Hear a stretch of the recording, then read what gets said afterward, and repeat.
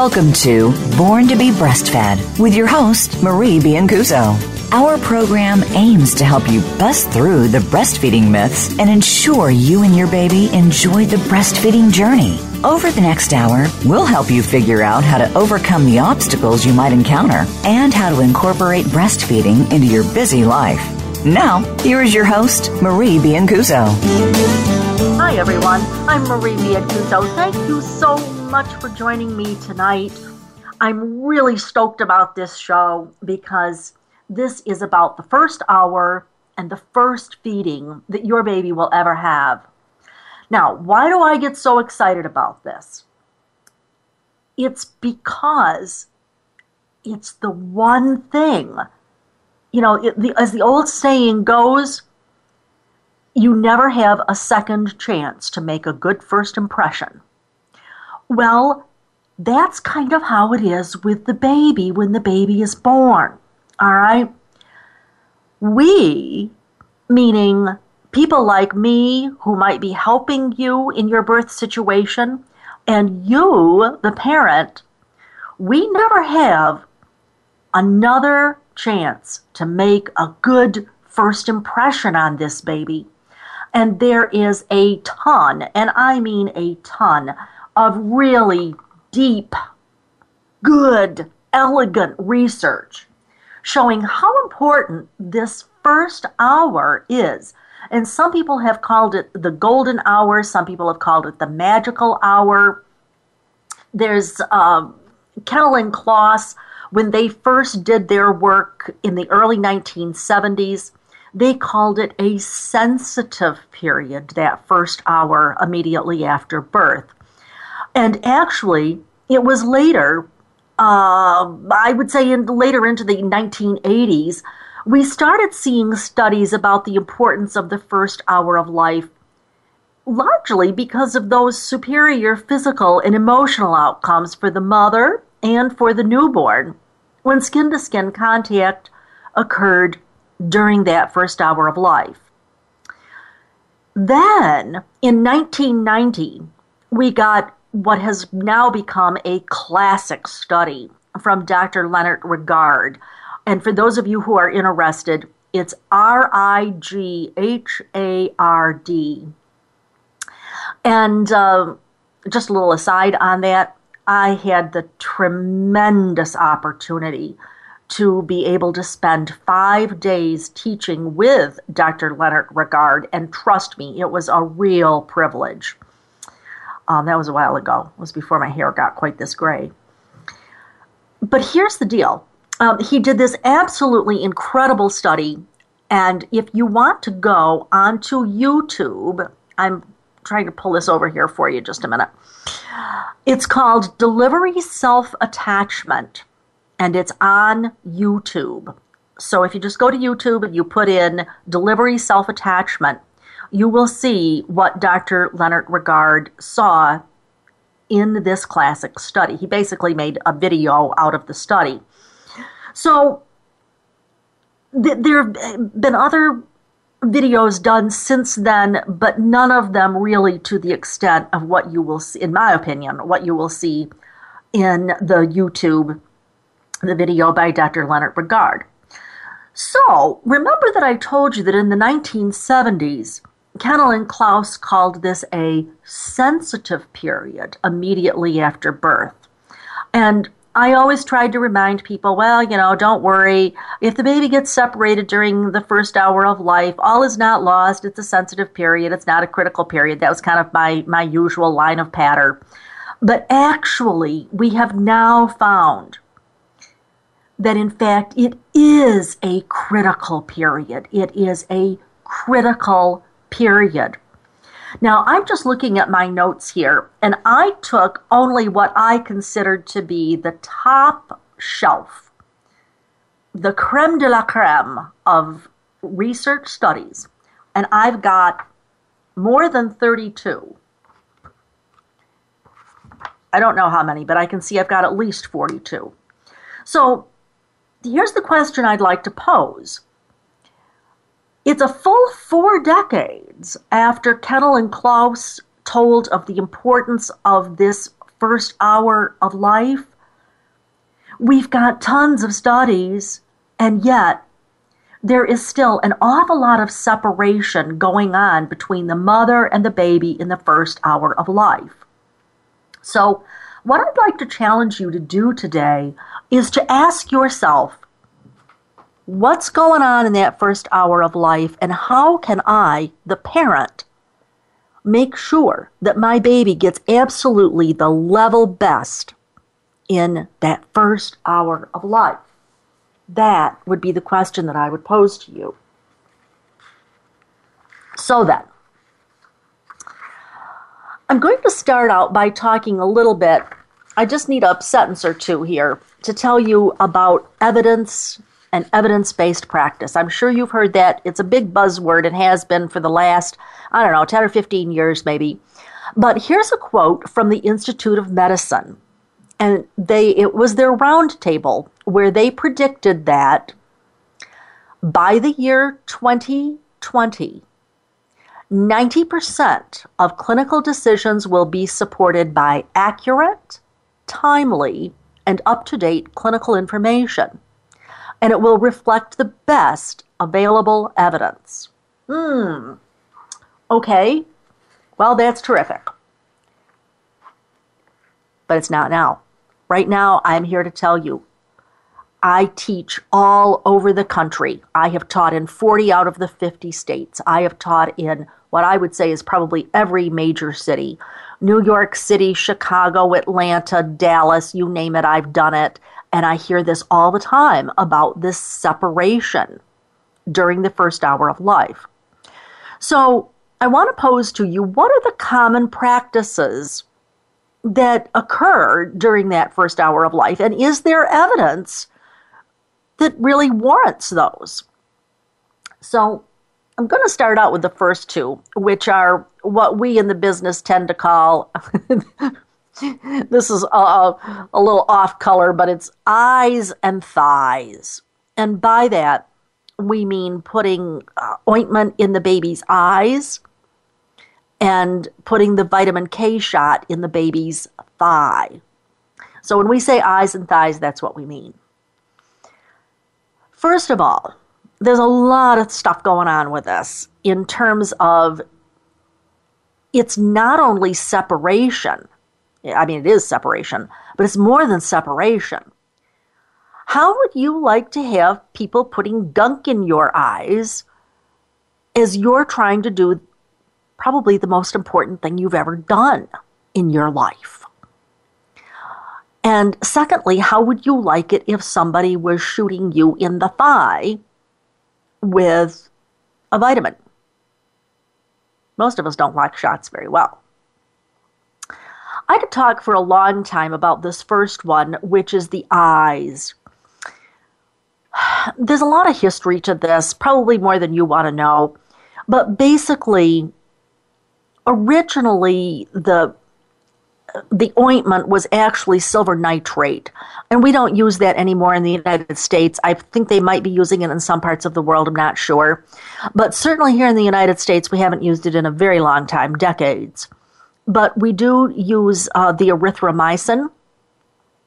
And the reason for that is that there is sort of a presumption that we need to do that for kids in case they have been exposed in the vagina to either chlamydia infection or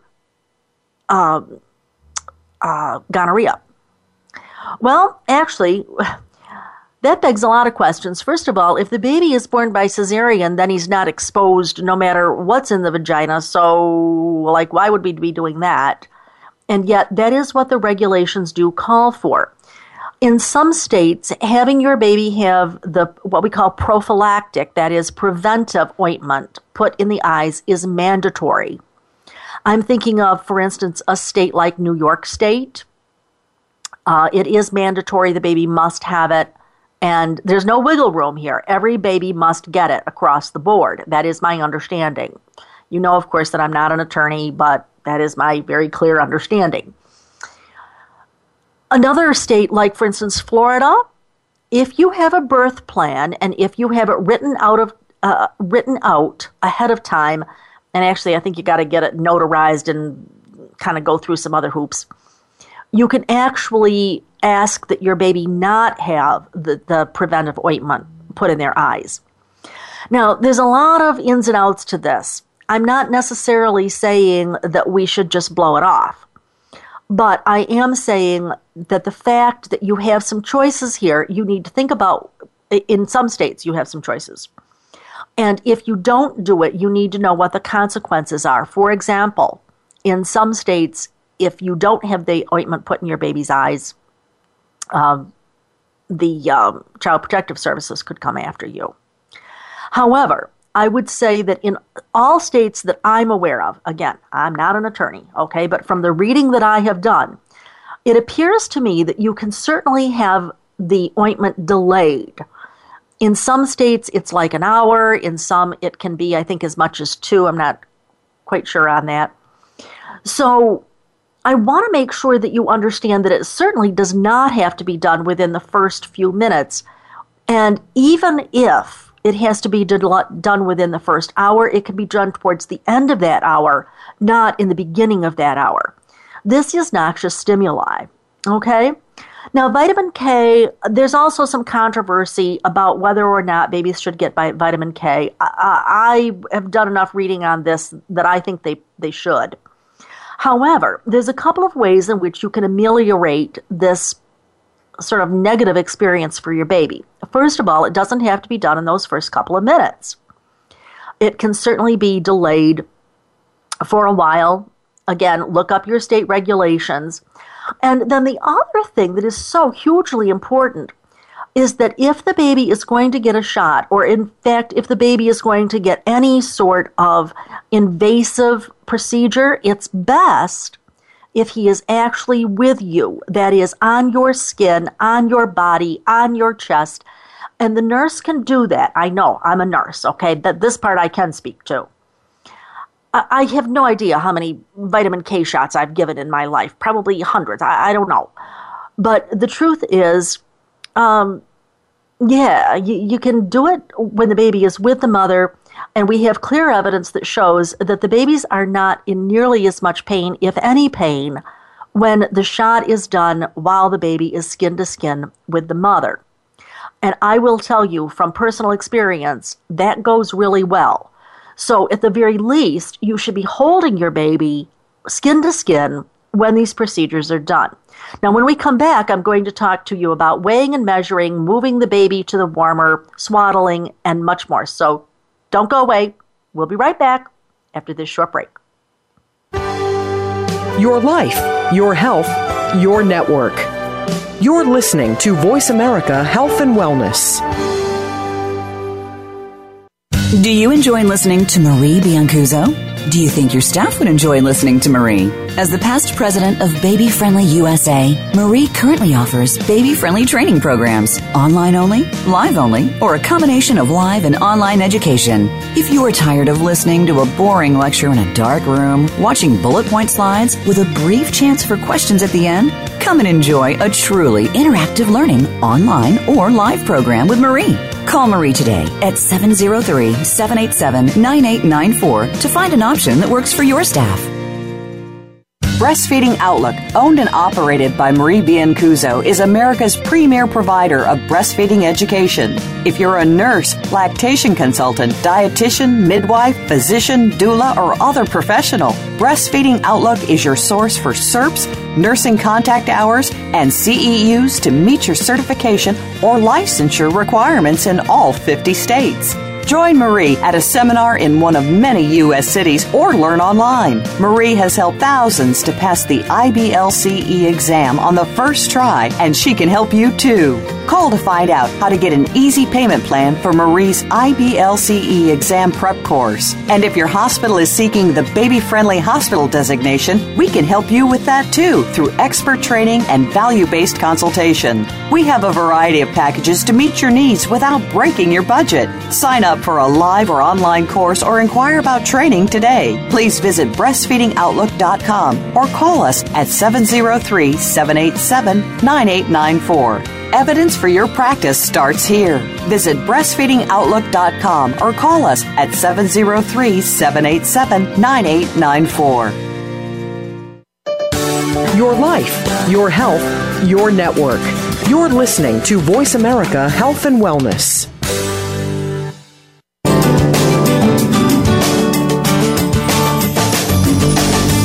You're listening to Born to be Breastfed. To reach Marie Biancuzzo or her guest on today's program, please call 1-866-472-5792. That's 1-866-472-5792. You may also send an email to radio@borntobebreastfed.com. Now, back to the show. Hi, everyone. I'm Marie Biancuzzo. Thank you so much for joining me tonight. I always really enjoyed doing this show. I'm really glad that I can help you. One of the greatest privileges that I have is to be on this show where I can tell it to you the way the research tells it to me. I don't have to speak the party line at the hospital or the doctor's office or anywhere else. I can tell you what the real research really says.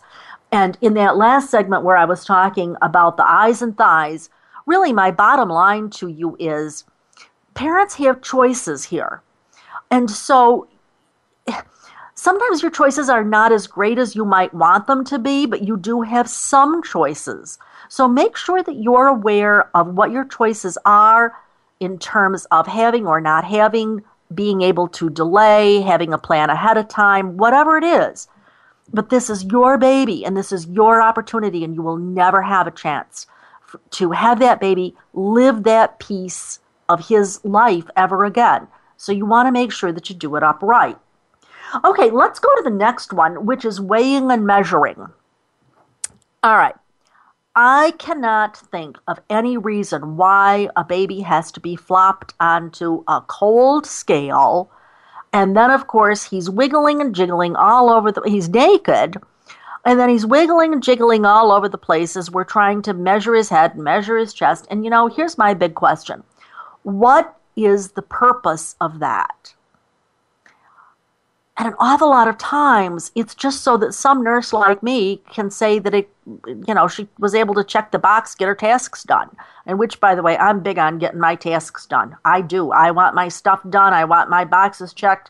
I want to get it all behind me. But really doesn't do the baby any good. Let me tell you, though, where I get in trouble is when I sort of gently say to the parent something like, it's really important for the baby to be with you right now. And I kind of chuckle and say, baby's going to weigh the same an hour from now as what he weighs now. And the parent still doesn't really get it.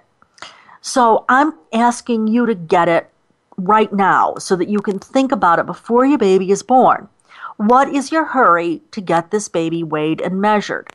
And this is where I, the nurse, get in trouble because the parent basically thinks that I should be giving them the statistics on the baby so that they can tell the grandparents or put it on Facebook or whatever. That's not an adequate reason, all right? This baby has had a long trip. Just like the mother needs to recover, he needs to recover. And he needs to be able to key into these wonderful benefits that I'm going to talk to you about later in the show. This is why this is so important. So I don't think that weighing and measuring the baby is any great big deal. I think that it can wait. And so what's the big rush?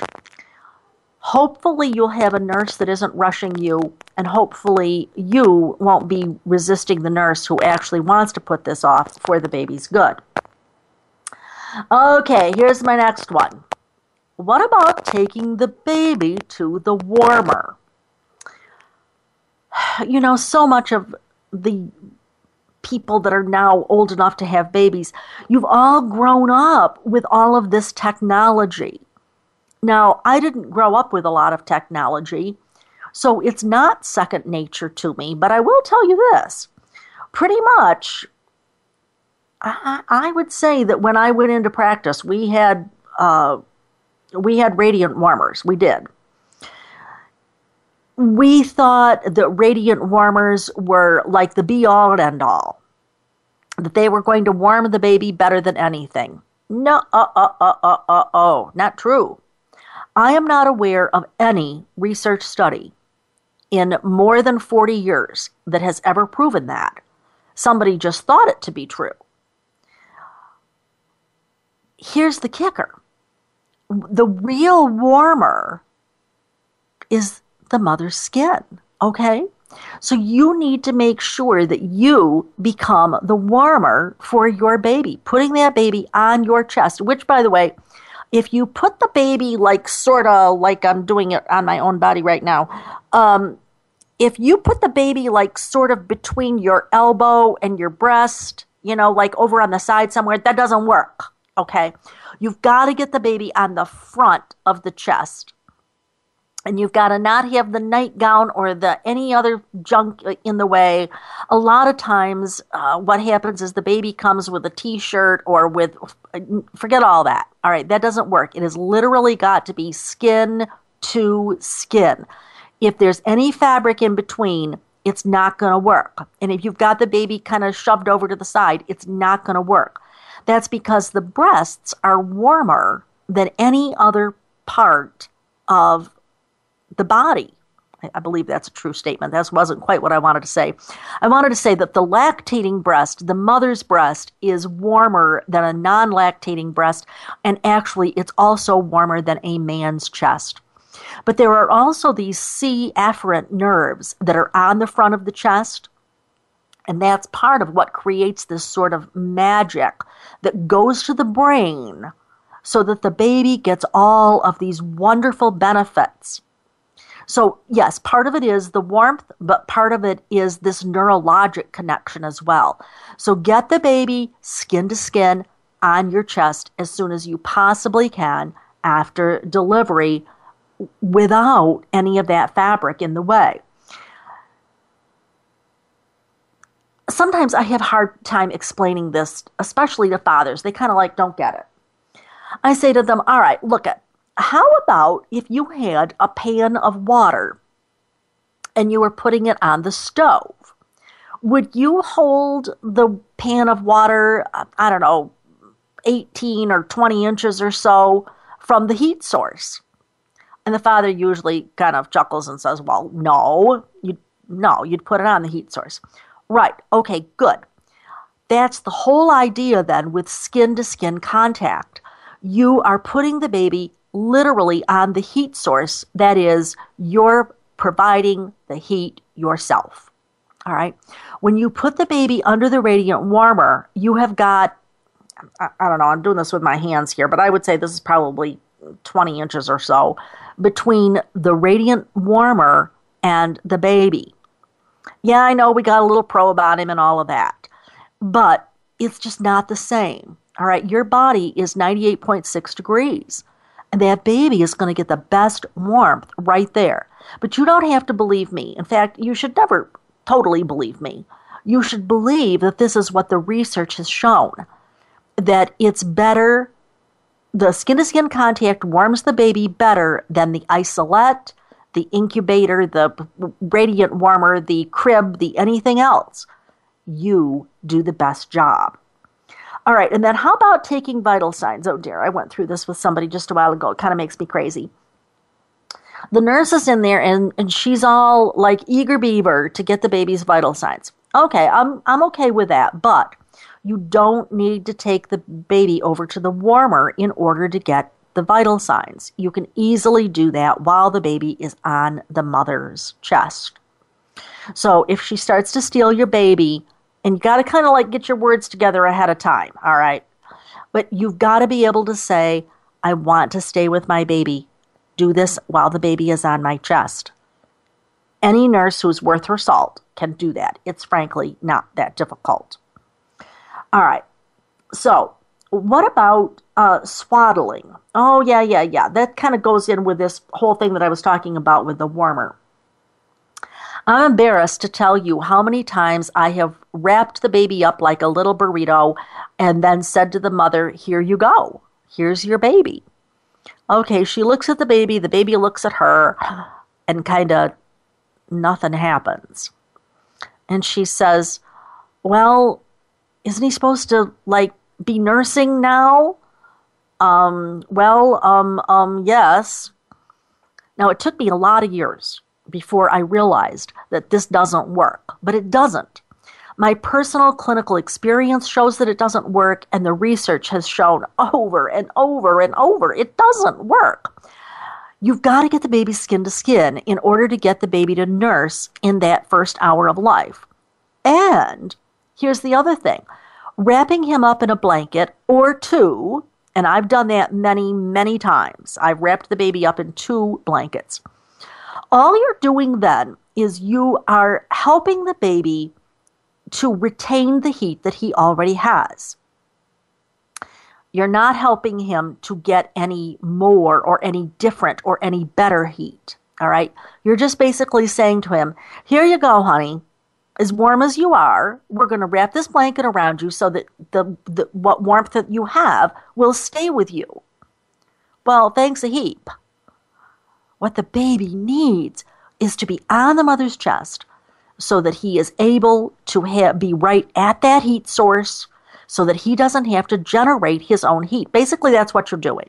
When you're putting the baby in the swaddling blankets, you're asking the baby to generate his own heat. And he's like, maybe not. No, thanks. All right. I'd like to take just a brief look at all of the bright lights and all of the noise that we have. I think it's very interesting that there's still a lot of bright lights and a lot of noise in the hospitals in general, but particularly in the delivery area. Not always, but in a lot of situations. But interestingly enough, the American Academy of Pediatrics came out with a statement in 1993, and they said, don't do the bright lights. Don't do the big noise. All of this is noxious stimuli for the baby. Instead, what you want is for the baby to come into an environment that's much more of a welcoming environment. That's what you're really looking for. So essentially, I have gone through here the eye ointment, the vitamin K shot, the weighing and measuring, the moving to the warmer to take vital signs. Go ahead and take the vital signs, but get the vital signs while the baby is on your chest. And I've also talked about swaddling and the bright lights and noise. When we come back, I'm going to be talking about bathing. Stay tuned for this. There's some incredible research around this. I'm Marie Biancuzzo with Born to be Breastfed. Don't go away. We'll be right back after this short break. Opinions, options, answers. You're listening to Voice America Health and Wellness. Do you enjoy listening to Marie Biancuzzo? Do you think your staff would enjoy listening to Marie? As the past president of Baby Friendly USA, Marie currently offers baby-friendly training programs, online only, live only, or a combination of live and online education. If you are tired of listening to a boring lecture in a dark room, watching bullet point slides with a brief chance for questions at the end, come and enjoy a truly interactive learning online or live program with Marie. Call Marie today at 703-787-9894 to find an option that works for your staff. Was your breastfeeding experience stressful or challenging? Did you face an unusual obstacle and go on to meet your goals? If so, we'd like to hear from you, and so would other mothers. Email radio@borntobebreastfed.com to see if you can be Marie's next guest. Breastfeeding Outlook, owned and operated by Marie Biancuzzo, is America's premier provider of breastfeeding education. If you're a nurse, lactation consultant, dietitian, midwife, physician, doula, or other professional, Breastfeeding Outlook is your source for CERPs, nursing contact hours, and CEUs to meet your certification or licensure requirements in all 50 states. Join Marie at a seminar in one of many U.S. cities or learn online. Marie has helped thousands to pass the IBLCE exam on the first try, and she can help you too. Call to find out how to get an easy payment plan for Marie's IBLCE exam prep course. And if your hospital is seeking the baby-friendly hospital designation, we can help you with that too through expert training and value-based consultation. We have a variety of packages to meet your needs without breaking your budget. Sign up up for a live or online course or inquire about training today. Please visit breastfeedingoutlook.com or call us at 703-787-9894. Evidence for your practice starts here. Visit breastfeedingoutlook.com or call us at 703-787-9894. Opinions, options, answers. You're listening to Voice America Health and Wellness.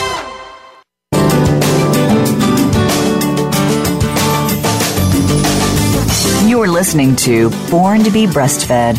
To reach Marie Biancuzzo or her guest on today's program, please call 1-866-472-5792. That's 1-866-472-5792. You may also send an email to radio@borntobebreastfed.com.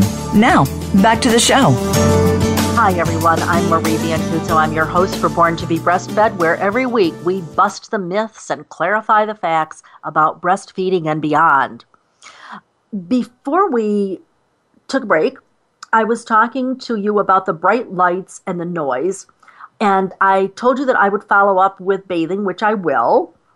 I'm also going to talk about routine glucose checks and pharyngeal stimulation. I'll define that in a minute. I just want to pause, though, for just a moment and let you know two things. First of all, if you are a mother who has a wonderful story to tell, along the lines of, for lack of a better term, my problem and how I solved it, if you have had a particularly challenging situation with breastfeeding where you feel that you really learned something that you would like to share with the rest of the world, if you've got a way to help us to solve those things that maybe you had difficulty solving, but you've got some tips that would help other people, please email me. I'm at radio@borntobebreastfed.com. That's radio@borntobebreastfed.com. I'd love to have you on the show. I'd love to hear your story and how you solved your problem. I'd also like to say that I will be running my comprehensive course in the fall. And right now, we are offering a super, super special on that in terms of price. It is our best deal of the year. So if you're a mother and you've always wanted to become a lactation consultant, or if you're not a mother and you're already maybe a counselor of some kind and you want to get your IBCLC, call my office and we will set you up with what is unquestionably the deal of the year to get your required 90 credits. And my office phone number is 703-787-9894. Okay, so now I'm going to talk to you about the routine glucose checks. And glucose checks are simply testing the blood for the amount of sugar that is in the blood. Now, certainly if you are a diabetic, I'm going to tell you, they're going to be testing your baby, no doubt about it. And if you've got some other issues, that might be another reason why they would be testing your baby's blood sugar levels. But notice that I said routine. And I hear this as I go around the country teaching. I thought, oh no, come on! I thought we did away with this a long time ago. I thought we did away with this decades ago. No, there are still hospitals where every baby who climbs out of the mommy is getting a routine blood sugar check, and that is not what the American Academy of Pediatrics recommends. As a matter of fact, since 1993, they have said those checks should not be routine or across the board. And the same thing with pharyngeal stimulation. If you've ever seen a baby who's got the gunky stuff kind of sucked out of him, that's what I'm talking about. Now, having said that, have I sucked out some kids? Absolutely. Would I do it again? Absolutely. But it should not be done to every baby who is born. Okay? There should be a clear clinical indicator for these things, like the routine blood sugar checks, the routine pharyngeal stimulation, the routine bright lights. Well, I guess bright lights kind of are routine, but they shouldn't have to be, or the noise. All four of these things in 1993, the American Academy of Pediatrics said, Not good during that, especially during that first hour, although really they were talking about any time. So I want to go on to bathing. This is the one that has made me kind of nuts for years, and we finally have some really good research. Now, I always used to get in trouble when I was a staff nurse because I put off giving the baby the bath. I didn't have any research, but I really believed that when you bathed the baby, that his feeding behaviors kind of deteriorated. I also felt that you were cold stressing the baby, which would then affect their blood sugar levels, and I just thought it was like really dumb. But I didn't have any research to back me up. I'd be the first one to say, one nurse's observations do not a study make, okay? But I would also be eager to say one nurse's observations over many decades or after several hundreds or thousands of babies is worth listening to. So I just kind of went on that for a long time. But in 2013, a wonderful study published by Preer and colleagues in one of the most prestigious journals. It was Breastfeeding Medicine. It was the December issue. And what they did was they started out by talking about what they had been doing at their hospital. They said that it used to be that the babies were born and they were bathed at approximately 2.5 hours of life. And so then they changed their practice. Instead, they started bathing babies at 12 hours of life. Now, I want you to think about this first hour, because actually I've seen babies that are bathed within the first hour too. Absolutely, no doubt. So basically what they were looking for here was to try to figure out if delaying the baby's first bath, if that correlated with anything in terms of breastfeeding behavior or breastfeeding rates or breastfeeding duration or whatever. So what they did was they looked at 702 babies. This was a fairly good-sized study. And the old practice now, remember, the babies were bathed at an average of 2.4 hours of life. Afterwards, it was about 12 hours, but actually an average of 13.5 hours of life. Get this. This is about the results. I quote, in-hospital exclusive breastfeeding rates increased from 32.7% to 40.2% after the bath was delayed. For those of you who like statistics, that p-value was less than 0.05, which is good. That is statistically significant. All right, and then they've got some other gobbledygook here that's kind of statisticky, but they go on to say that when they delayed the bath, the odds of, and now I'm quoting, the odds of exclusive breastfeeding 39% greater than infants born, and basically they mean when they did the earlier bathing. And they said, and 59% greater odds of near exclusive breastfeeding. The odds of breastfeeding initiation were, get this, 166% greater for infants born after the intervention, that is, after they put off the baths until 12 hours or so, than for infants born basically at the 2-hour mark. Okay? So this is huge. It's basically telling you that the baby is going to have a much better, people talk to me about this all the time, whether it's parents or professionals. What I hear is, How do we get exclusive breastfeeding? We all know that exclusive breastfeeding is the best thing, blah, blah, blah, blah, blah, blah, blah. So how do we get, well, there's a lot of things you can do. But skin-to-skin contact is one of those things, and delaying the stuff that interferes with separation, whether it's the eyes and thighs or the taking the baby over to the warmer to do vital signs or whatever, and certainly if it's bathing. Now, I am not real deep into this study, but there was a study done that Niels Bergman talks about, and I've sort of tried to read the study, but I don't understand much about horses, so it's kind of hard for me to understand. But basically what they found was that when the horse, the little foal, was taken away from its mother and sloshed down with what would be the equivalent of a bath for a human being, what they found was that they did not do as well with suckling and adaptation to life, basically.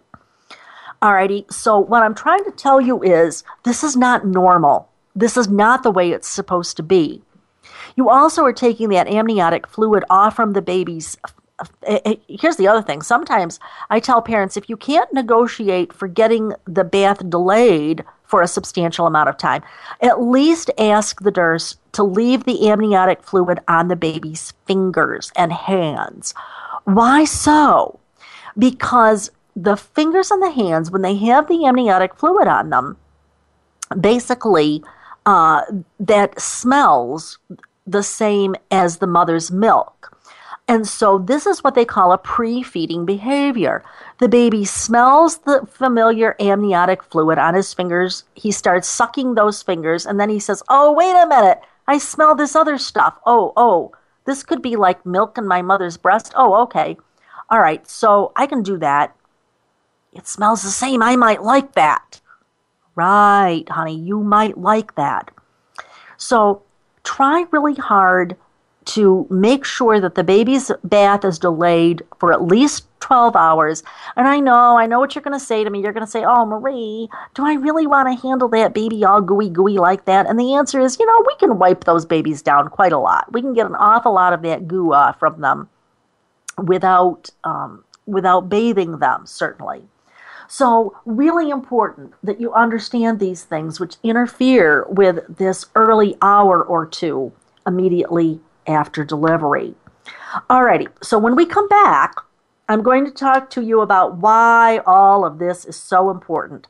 I'm going to show you how when you have the skin-to-skin contact and the no interruption in the first hour of life, how it's better for breastfeeding, and it's better for all of the other functions of the baby as well. And then I'm going to run down for you those 9 phases that the baby has before he takes a sleep for himself that first time. I'm Marie Biancuzzo. I'm your host for Born to be Breastfed, where we bust the myths and clarify the facts. Don't go away. I will be right back after this short break. Your life, your health, your network. You're listening to Voice America Health and Wellness. What's the weirdest place I've ever done it? Probably at my niece's high school musical during intermission. I've done it on an airplane. In our minivan while his mother was driving. Hi, Mom. What's the weirdest place I've ever pumped? Probably the car dealership. In the bathroom at my sister's wedding. Finding a good place to pump can be hard. Donating breast milk is easy. No matter where you've pumped, you'd make a good donor to the Mother's Milk Bank at Austin. Learn how your milk can save lives at milkbank.org/gooddonor.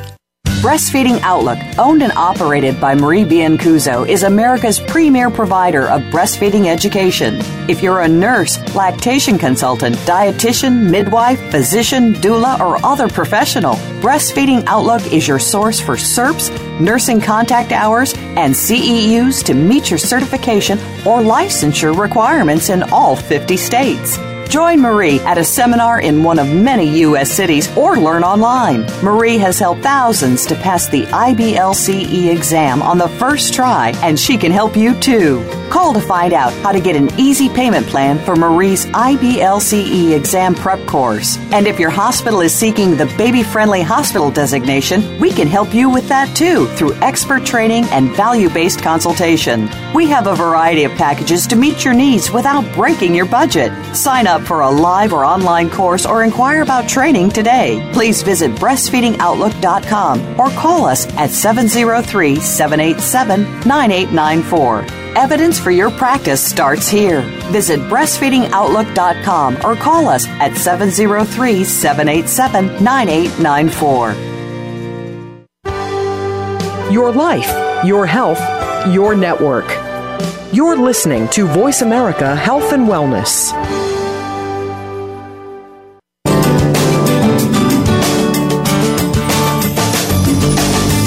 You're listening to Born to be Breastfed.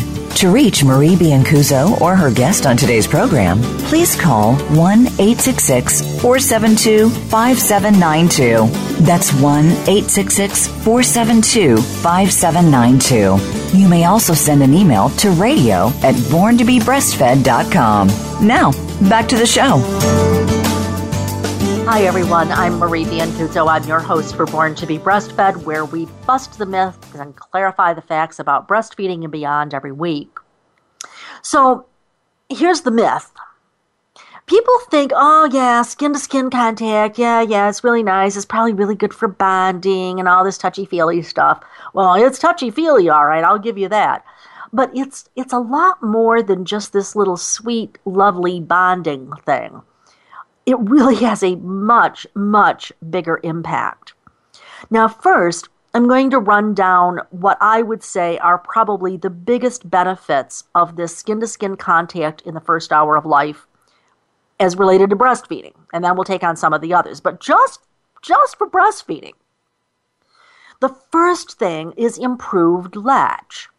Now, I've seen this in studies that prove it, but I've seen this with my own eyeballs over and over and over. You see this baby who, when he is left to his own devices, he kind of gets there, he gets between the breasts, he kind of rolls his head around in this kind of bobbing motion like he doesn't exactly know quite where it is, and then he gets on, and when he does, he gets this nice big mouthful, he gets a nice big latch, he gets on, and he sucks like a champ. And it's better than any help that I would ever be able to give him, and it's better help than ever you would ever be able to give him. So there's this number one, improved latch.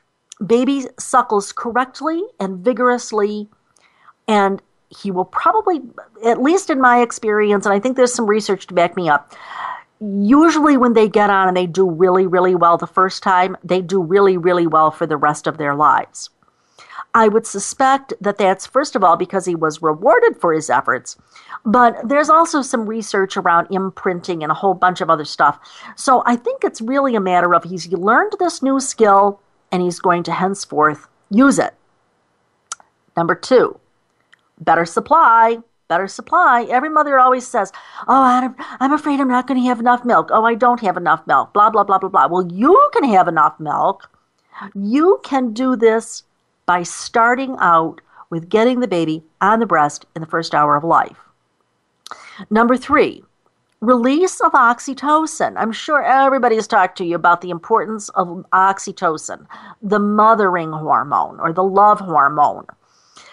It is absolutely related to a greater volume of milk, and that helps to satisfy your baby. Well, as soon as you've got the baby with his little mouth there, what are you doing?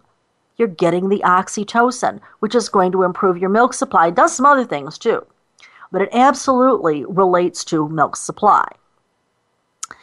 Release of oxytocin will help the baby to have a decreased perception of pain. Remember, I was talking about, for instance, when he gets that shot of vitamin K, it's really that oxytocin that is helping him to tune out that pain. So oxytocin is really important. And also, there is substantial evidence that shows that your baby is more likely to be exclusively breastfed for up to 6 months. So mommies come to me and they say, oh, I want to breastfeed for 6 months, but I don't know how I'm going to do it, blah, blah, blah, blah, blah. Well, guess what? If your goal is to breastfeed for 6 months, getting this baby to be able to do his own thing here in that first hour of life, it is key. It's not the only factor. There's a lot of other things too. but it's a very key factor, and you want to take advantage of that. Again, we're back to this first hour. You're never going to get a second first hour. But there are a number of other physiologic benefits that will occur with skin-to-skin contact. Scientific literature shows that, first of all, now this makes a whole lot of sense, there's a greater ability for your baby to fight off infections. And that's because of the high concentration of those immunoglobulins, those little antibodies that are in the colostrum. And he's got it right from the get-go, all right? Secondly, he has better heart rate. He has better respiratory rates. He breathes better. And he's much less likely to have those periods of what we healthcare professionals call apnea. It's not terribly uncommon for babies to stop breathing for several seconds, and if they do it for 20 seconds, that's called apnea. But babies are less likely to do that when they have skin-to-skin contact, so you want to get him in skin-to-skin contact right away. Again, all of these messages go to his brain to help him to know how to live his little life.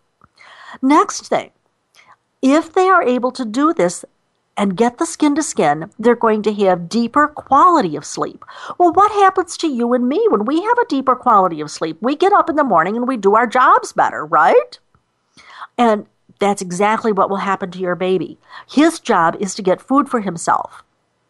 And he's going to get that food for himself a whole lot better if he has had a good sleep for himself.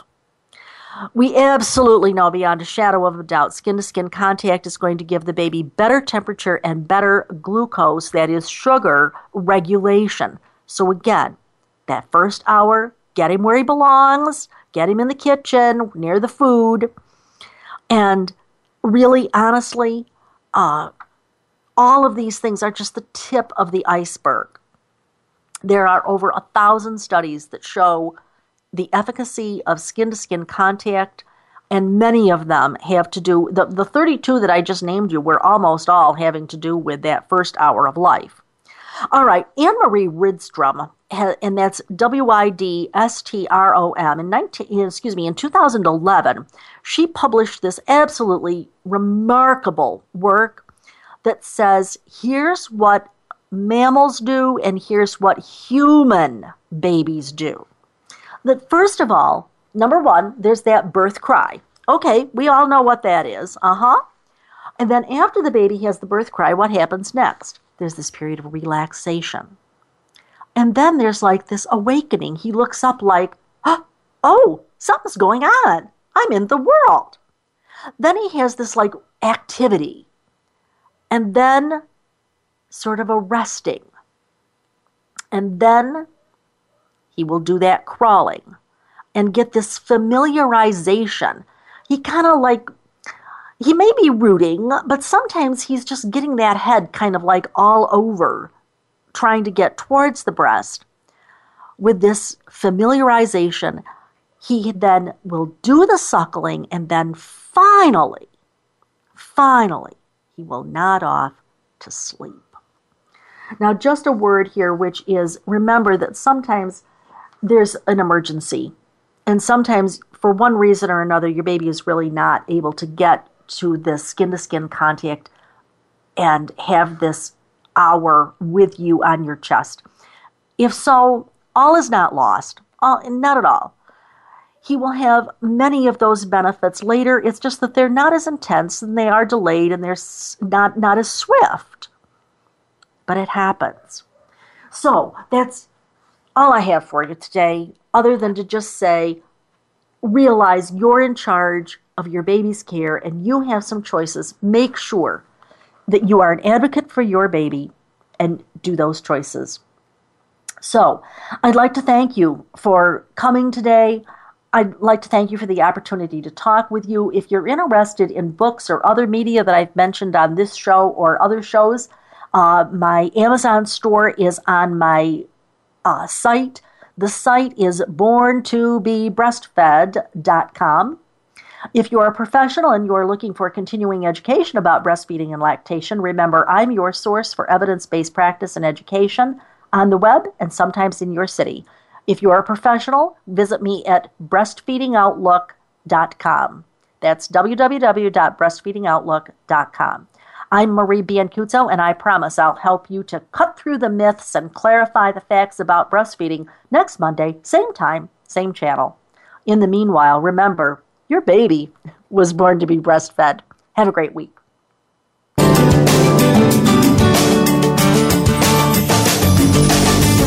Thank you for tuning in this week to Born to be Breastfed. Please join Marie Biancuzzo next Monday at 3 p.m. Pacific Time, 6 p.m. Eastern Time on the Voice America Health and Wellness Channel. This week, do what's best for you and your baby.